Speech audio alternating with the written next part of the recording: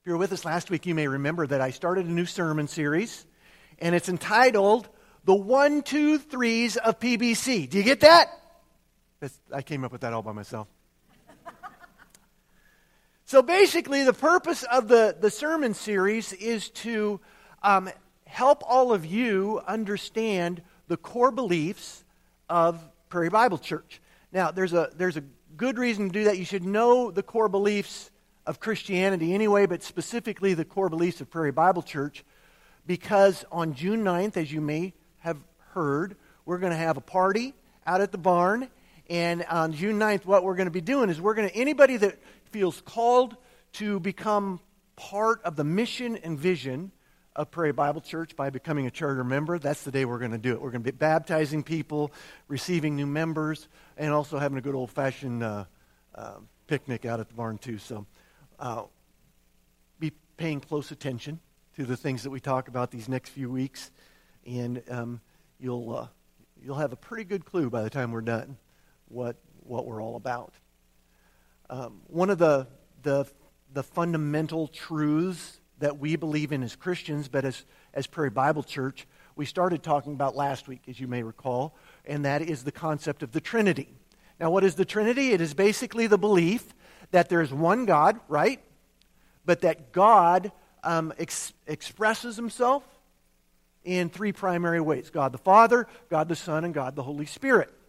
Well, I read an article a while back that I thought it was pretty interesting. It said that different people have a tendency to relate to God in different ways. For example, when you pray, who do you pray to? Now, obviously you pray to God, right? But which of the different aspects of God do you naturally pray to? Do you pray to God the Father? Do you pray to Jesus typically? Or do you pray to the Holy Spirit? Now, the reason why I bring that up is that in this article they said that people who come from a more traditional or kind of mainline part of Christianity, like the Methodists, Presbyterians, Lutherans, those kind of folks, they have mostly they refer to God or relate to God best as Father.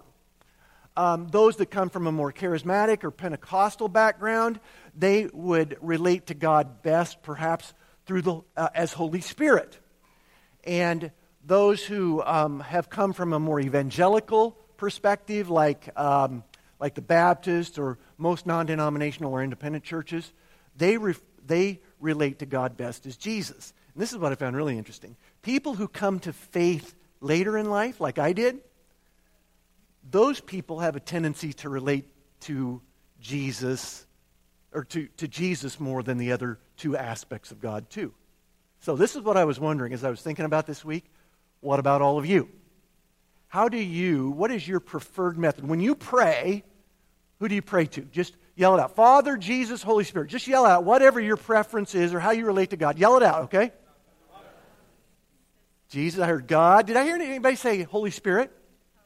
Power of the Holy Spirit. That's good, yeah. As I alluded to a moment ago, my preferred way of relating to God is through Jesus. I don't know why, but almost every time when I sit down to pray, I have a conversation with Jesus. And coincidentally, that's who we're going to dive more deeply into today. Who is this Jesus? This Jesus that we believe in, that we worship, that we pray to. Just exactly who is this Jesus? You may think you already know, but there are things about this Jesus that perhaps you don't know, and you need to. So if you're ready, let's dive in. Jesse and I, by the way, did not coordinate this part, but the scripture that he started with today, John 1:1, is the foundation of all this. In the beginning was the Word, and the Word was with God, and the Word was God. Now, some people, they might read that passage of Scripture and they might think, well, does that mean that the Bible is God? Because that's what it seems to be saying, and it is true that the Bible is God's Word, but this passage of Scripture is not saying that the Bible is God. But if it's not saying that, what is it saying? Well, you just have to read just a little bit further down in that same chapter, and you get to verse 14, and you find the answer to that question. For it says in John 1:14 that the Word, who is God, became flesh and dwelt among us. Which means, put another way, that the Word became flesh, that the Word became a human being. The Word, who is God, became a human being. And what is the name of that human being? Go ahead and say it. His name is Jesus. Jesus is God.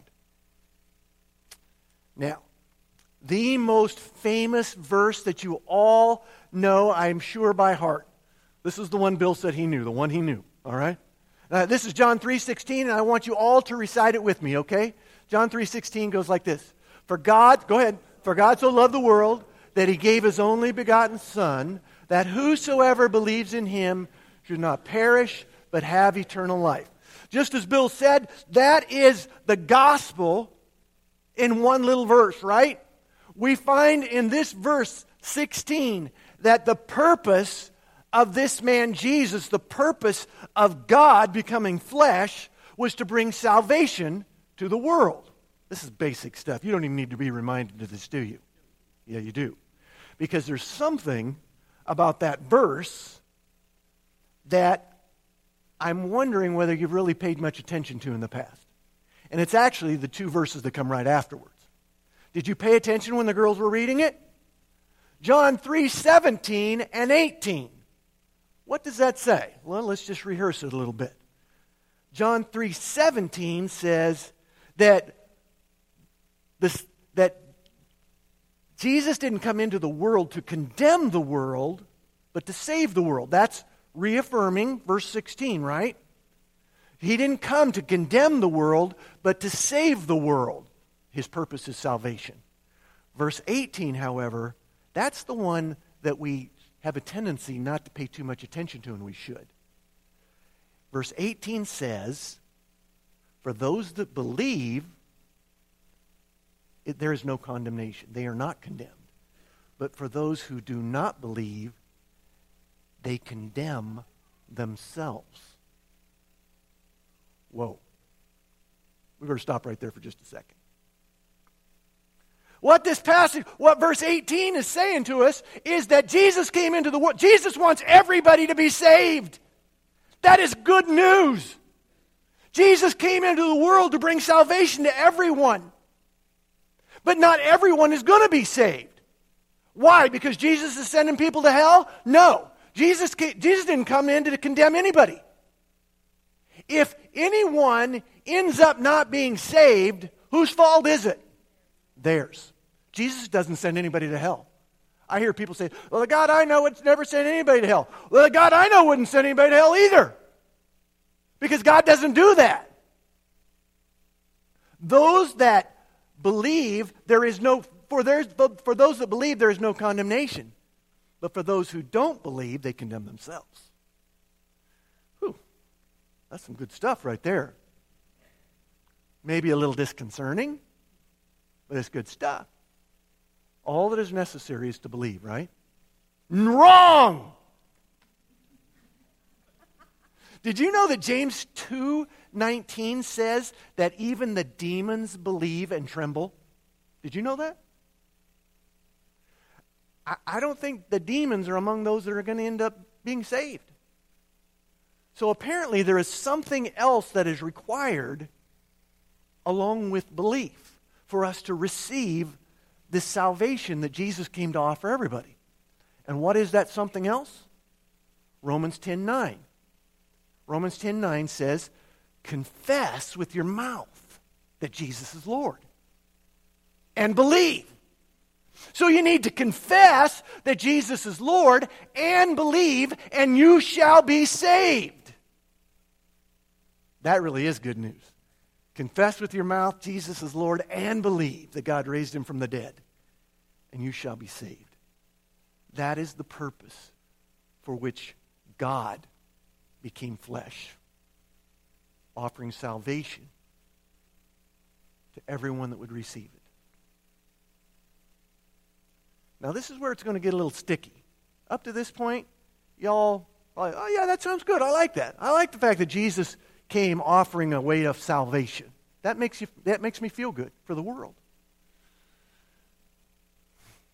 But when you listen to what Jesus said about who he is, it can become a little disconcerting, as I said before, because it makes us feel good to believe that Jesus came offering a way of salvation, because when you say it that way, you think, well, yeah, Jesus is a way unto salvation, but so is being good. That's a way, right? So is being a Buddhist, or a Hindu, or a Muslim, or whatever other religion you want to stick in there. That's a way, right? Well, not according to Jesus. In John 14:6, Jesus said, I am the way, the truth, and the life. And no one comes to the Father but through me.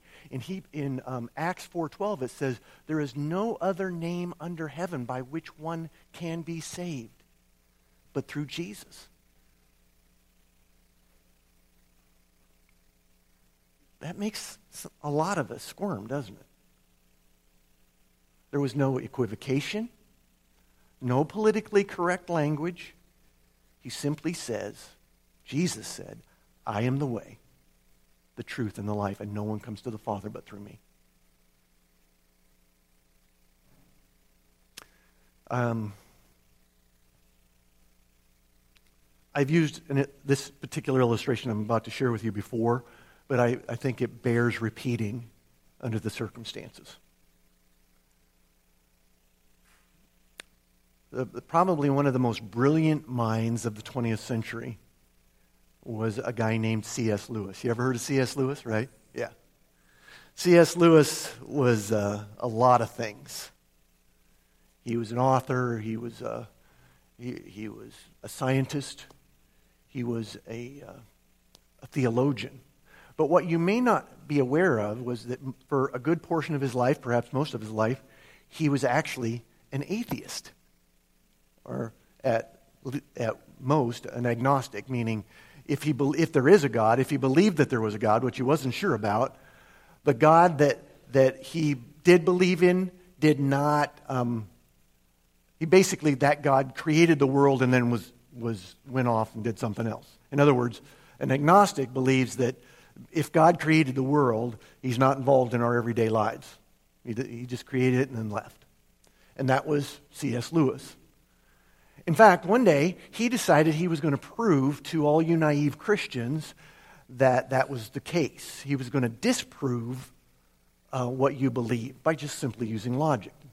So he started gathering all the information that there is to know about Christianity and laying it out in front of him. And as he did that, he found that he was believing a lot of this evidence.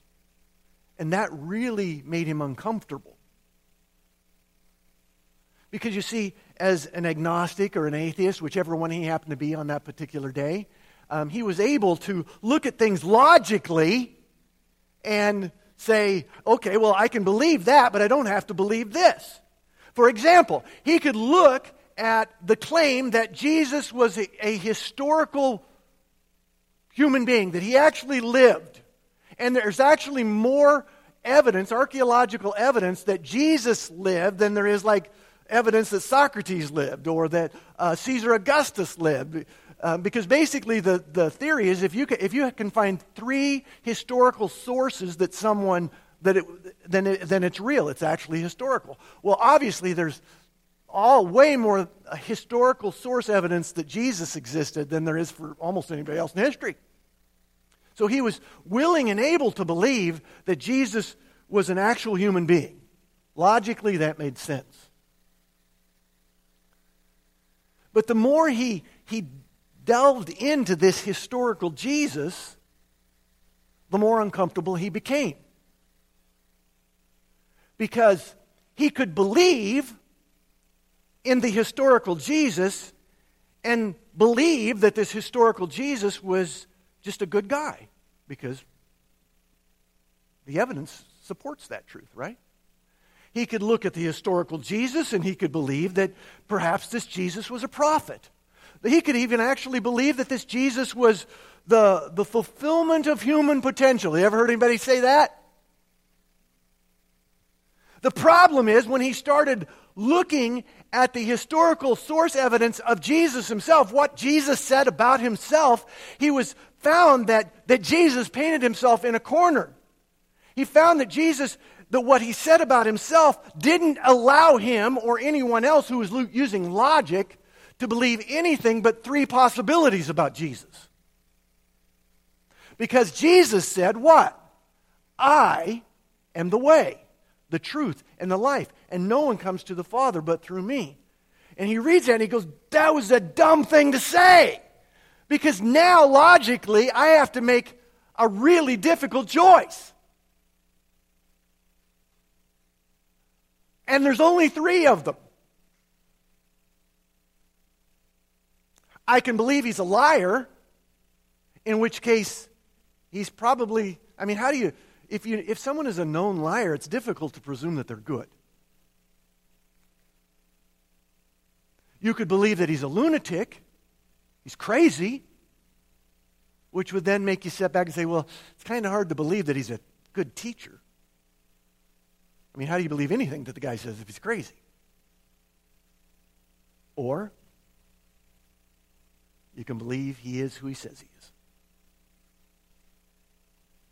Those are your only three choices, logically, that you can believe about Jesus. He's either a liar, or he's a lunatic, or he is the Lord. He is who he says he is. Logically, it's hard